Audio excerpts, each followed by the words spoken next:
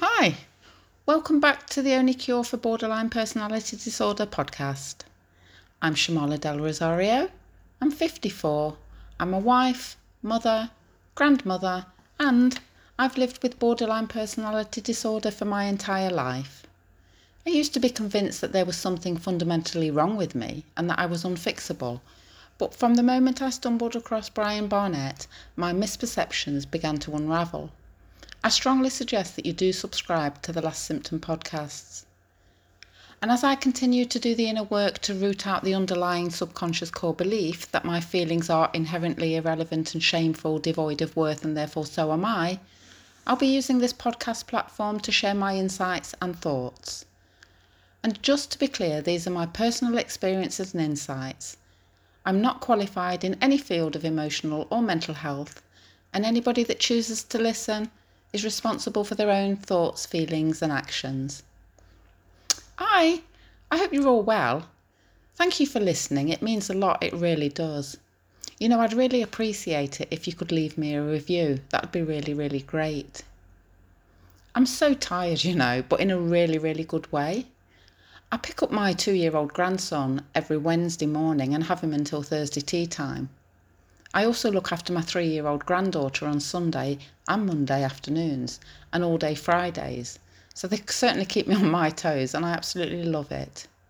A few years ago I didn't think I'd ever be trusted with them, but working on myself really has changed my life and it can change yours too. Anyway, let's get on with today's episode. Does speaking up feel like a chore? Do you wish people could read your mind so that you don't have to actually express your feelings? Do you think that people should just know when they've done something to hurt you? The reality is that human beings are not mind readers. You actually have to say the words, "Hey, what you said or did hurt me," even when you'd rather keep quiet and protect yourself from all of the emotions. So if you think that not speaking to someone for days on end is normal, it isn't.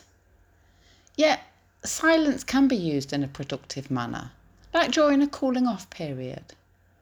But prolonged periods of unresponsiveness are not normal or healthy. Cooling off is actually used as a constructive way of finding a solution to problems that you and another person may be having. Maybe you had an argument with your partner or family member and you may be too angry or upset to speak to them. You may need some time to reflect and gather your thoughts. That's perfectly normal, and it's not necessarily being done to punish them.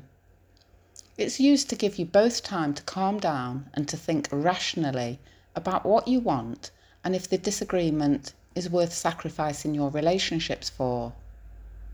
So taking time out can be healthy if done in the correct way and with the correct intent. You do it to save the relationship and not jeopardize it. You don't do it to punish or hurt. The effects of emotional abuse are often underestimated. The silent treatment doesn't leave easily identifiable physical evidence in the way that physical abuse does, but it is intimidating behaviour that breaks down someone's self-esteem and self-worth and undermines their emotional health. Just because you can't see the damage being done doesn't mean that it doesn't exist. The pain of social exclusion, like being ignored and ostracised, can be relived far more easily and triggered much more often than the pain suffered by a physical injury. Adopting the role of peacemaker, continually reaching out and trying to make amends, apologising repeatedly, feeling so insecure in your relationships that you develop a fear of abandonment. It's a soul-destroying experience. I had a genuine fear of confrontation and preferred to avoid it at all costs because it made me feel uncomfortable. The silent treatment was my way of enjoying a peaceful life, although there was nothing peaceful about it.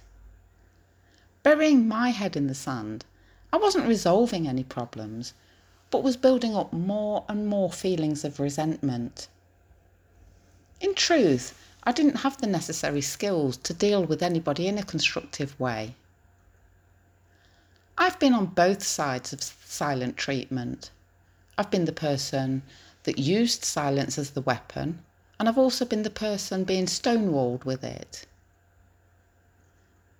Have you ever given someone the cold shoulder?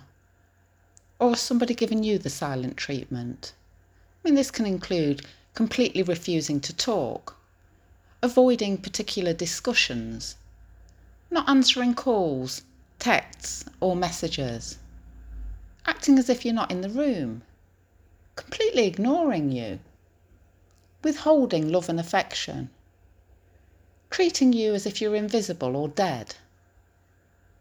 Is it usually done whenever there's an argument or disagreement?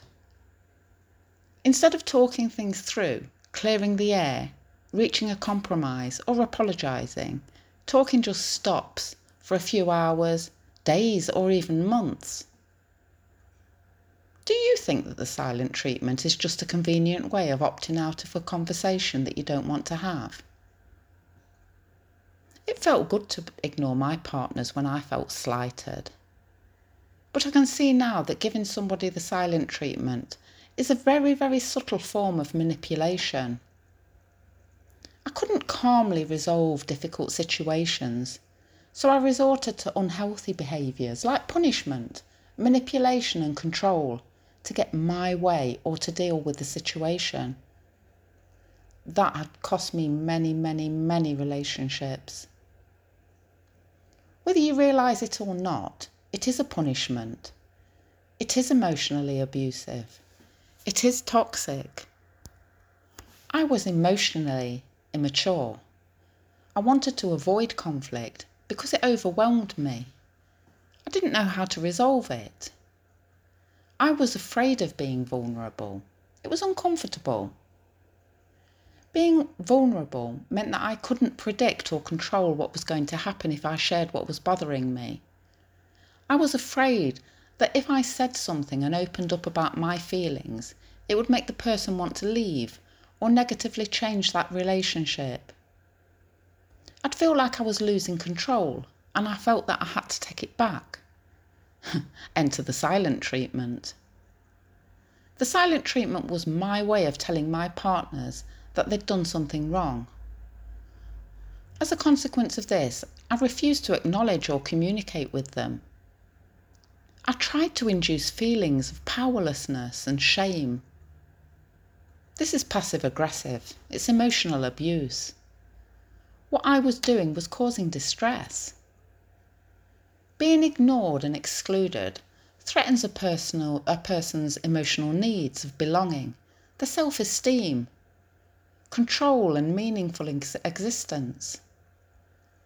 I was letting them know that they'd done something wrong, and as a consequence, they were being punished, denying their feelings and needs. They rarely knew what they'd done. And if a partner tried to work through any conflict, it made me feel more in control.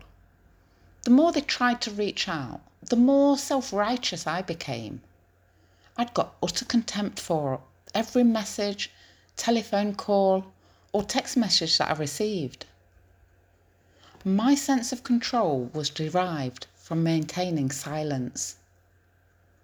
I knew that dialogue wouldn't recommence until I felt that they'd been sufficiently punished for their misdemeanours. And many times they'd be oblivious to what they were supposed to have done. But they'd apologise anyway. I wouldn't accept responsibility for my actions. I didn't consciously know that by ignoring them I was devaluing their very existence and making them feel insignificant. But it's unreasonable to expect other people to interpret our silences.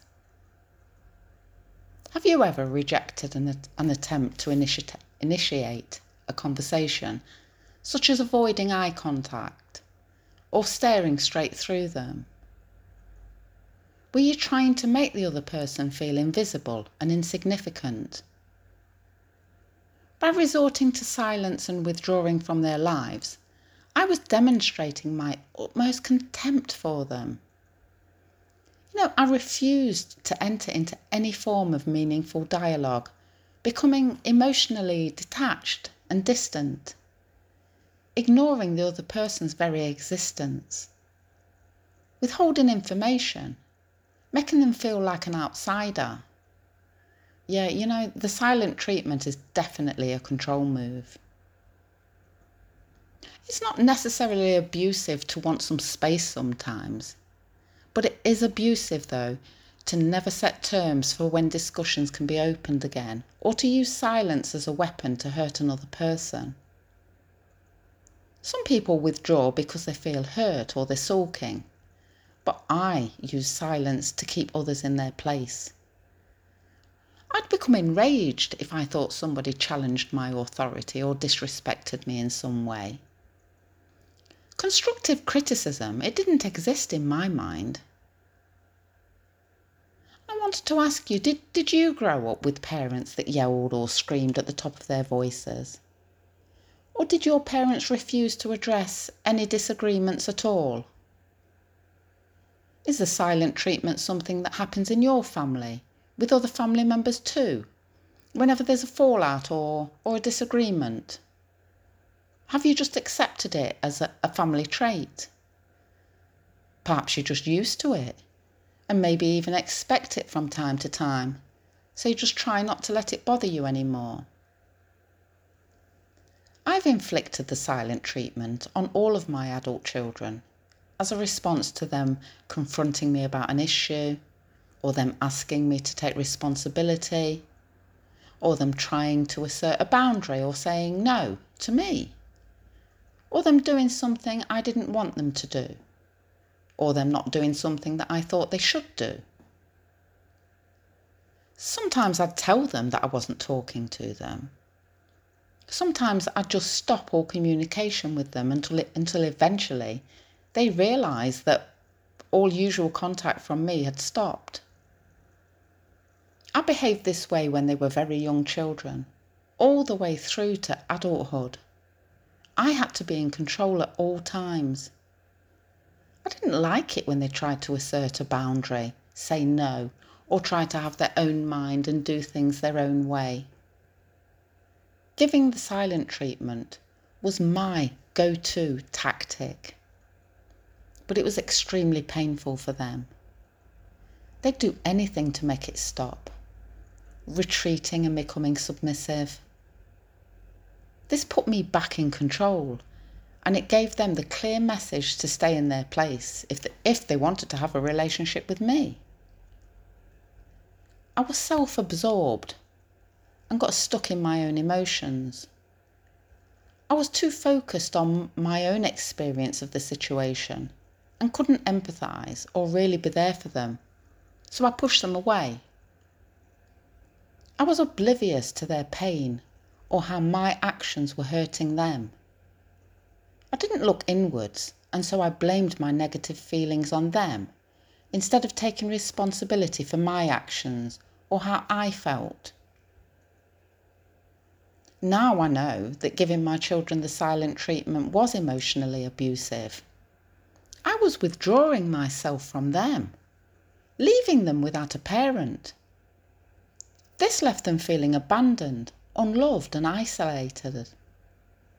It caused them to believe that if my own mother can turn her back on me and walk away from me so easily, then I must be worthless. They were desperate for love, affection, attention and validation. They also assumed that later friendships and romantic relationships would be rejected and abandoned at some point.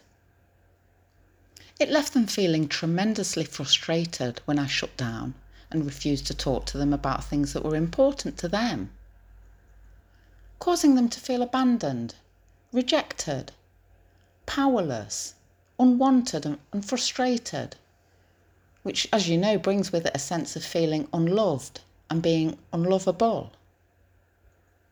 Knowing that their mother cared so little caused them to feel completely worthless. This has had a devastating impact on their self-esteem and self-worth. Often they were desperate to restore the relationship, and sometimes, well, often, ended up begging me to talk to them and even apologising when they hadn't done anything wrong. They knew that at any moment I could just easily withdraw from them again. They had to modify their behaviour to make sure they didn't upset me. I was using manipulative behaviour to control them. I gave them a clear message to behave the way I wanted or lose me. I know from personal experience how difficult and painful the silent treatment is from parents. It's taken me a long time to learn that my children didn't deserve to be treated that way. And I really hope that you know that you didn't deserve to be treated that way either. Ask yourselves if you really want to be in a relationship with somebody that refuses to discuss issues or resolve conflict, or try to help you feel better. Being heard and seen is one of our basic needs as humans. Acknowledging someone's feelings not only validates their experience, it creates space for a deeper, honest conversation. Getting over the silent treatment isn't particularly easy or pleasant, but it's work worth doing, it really is.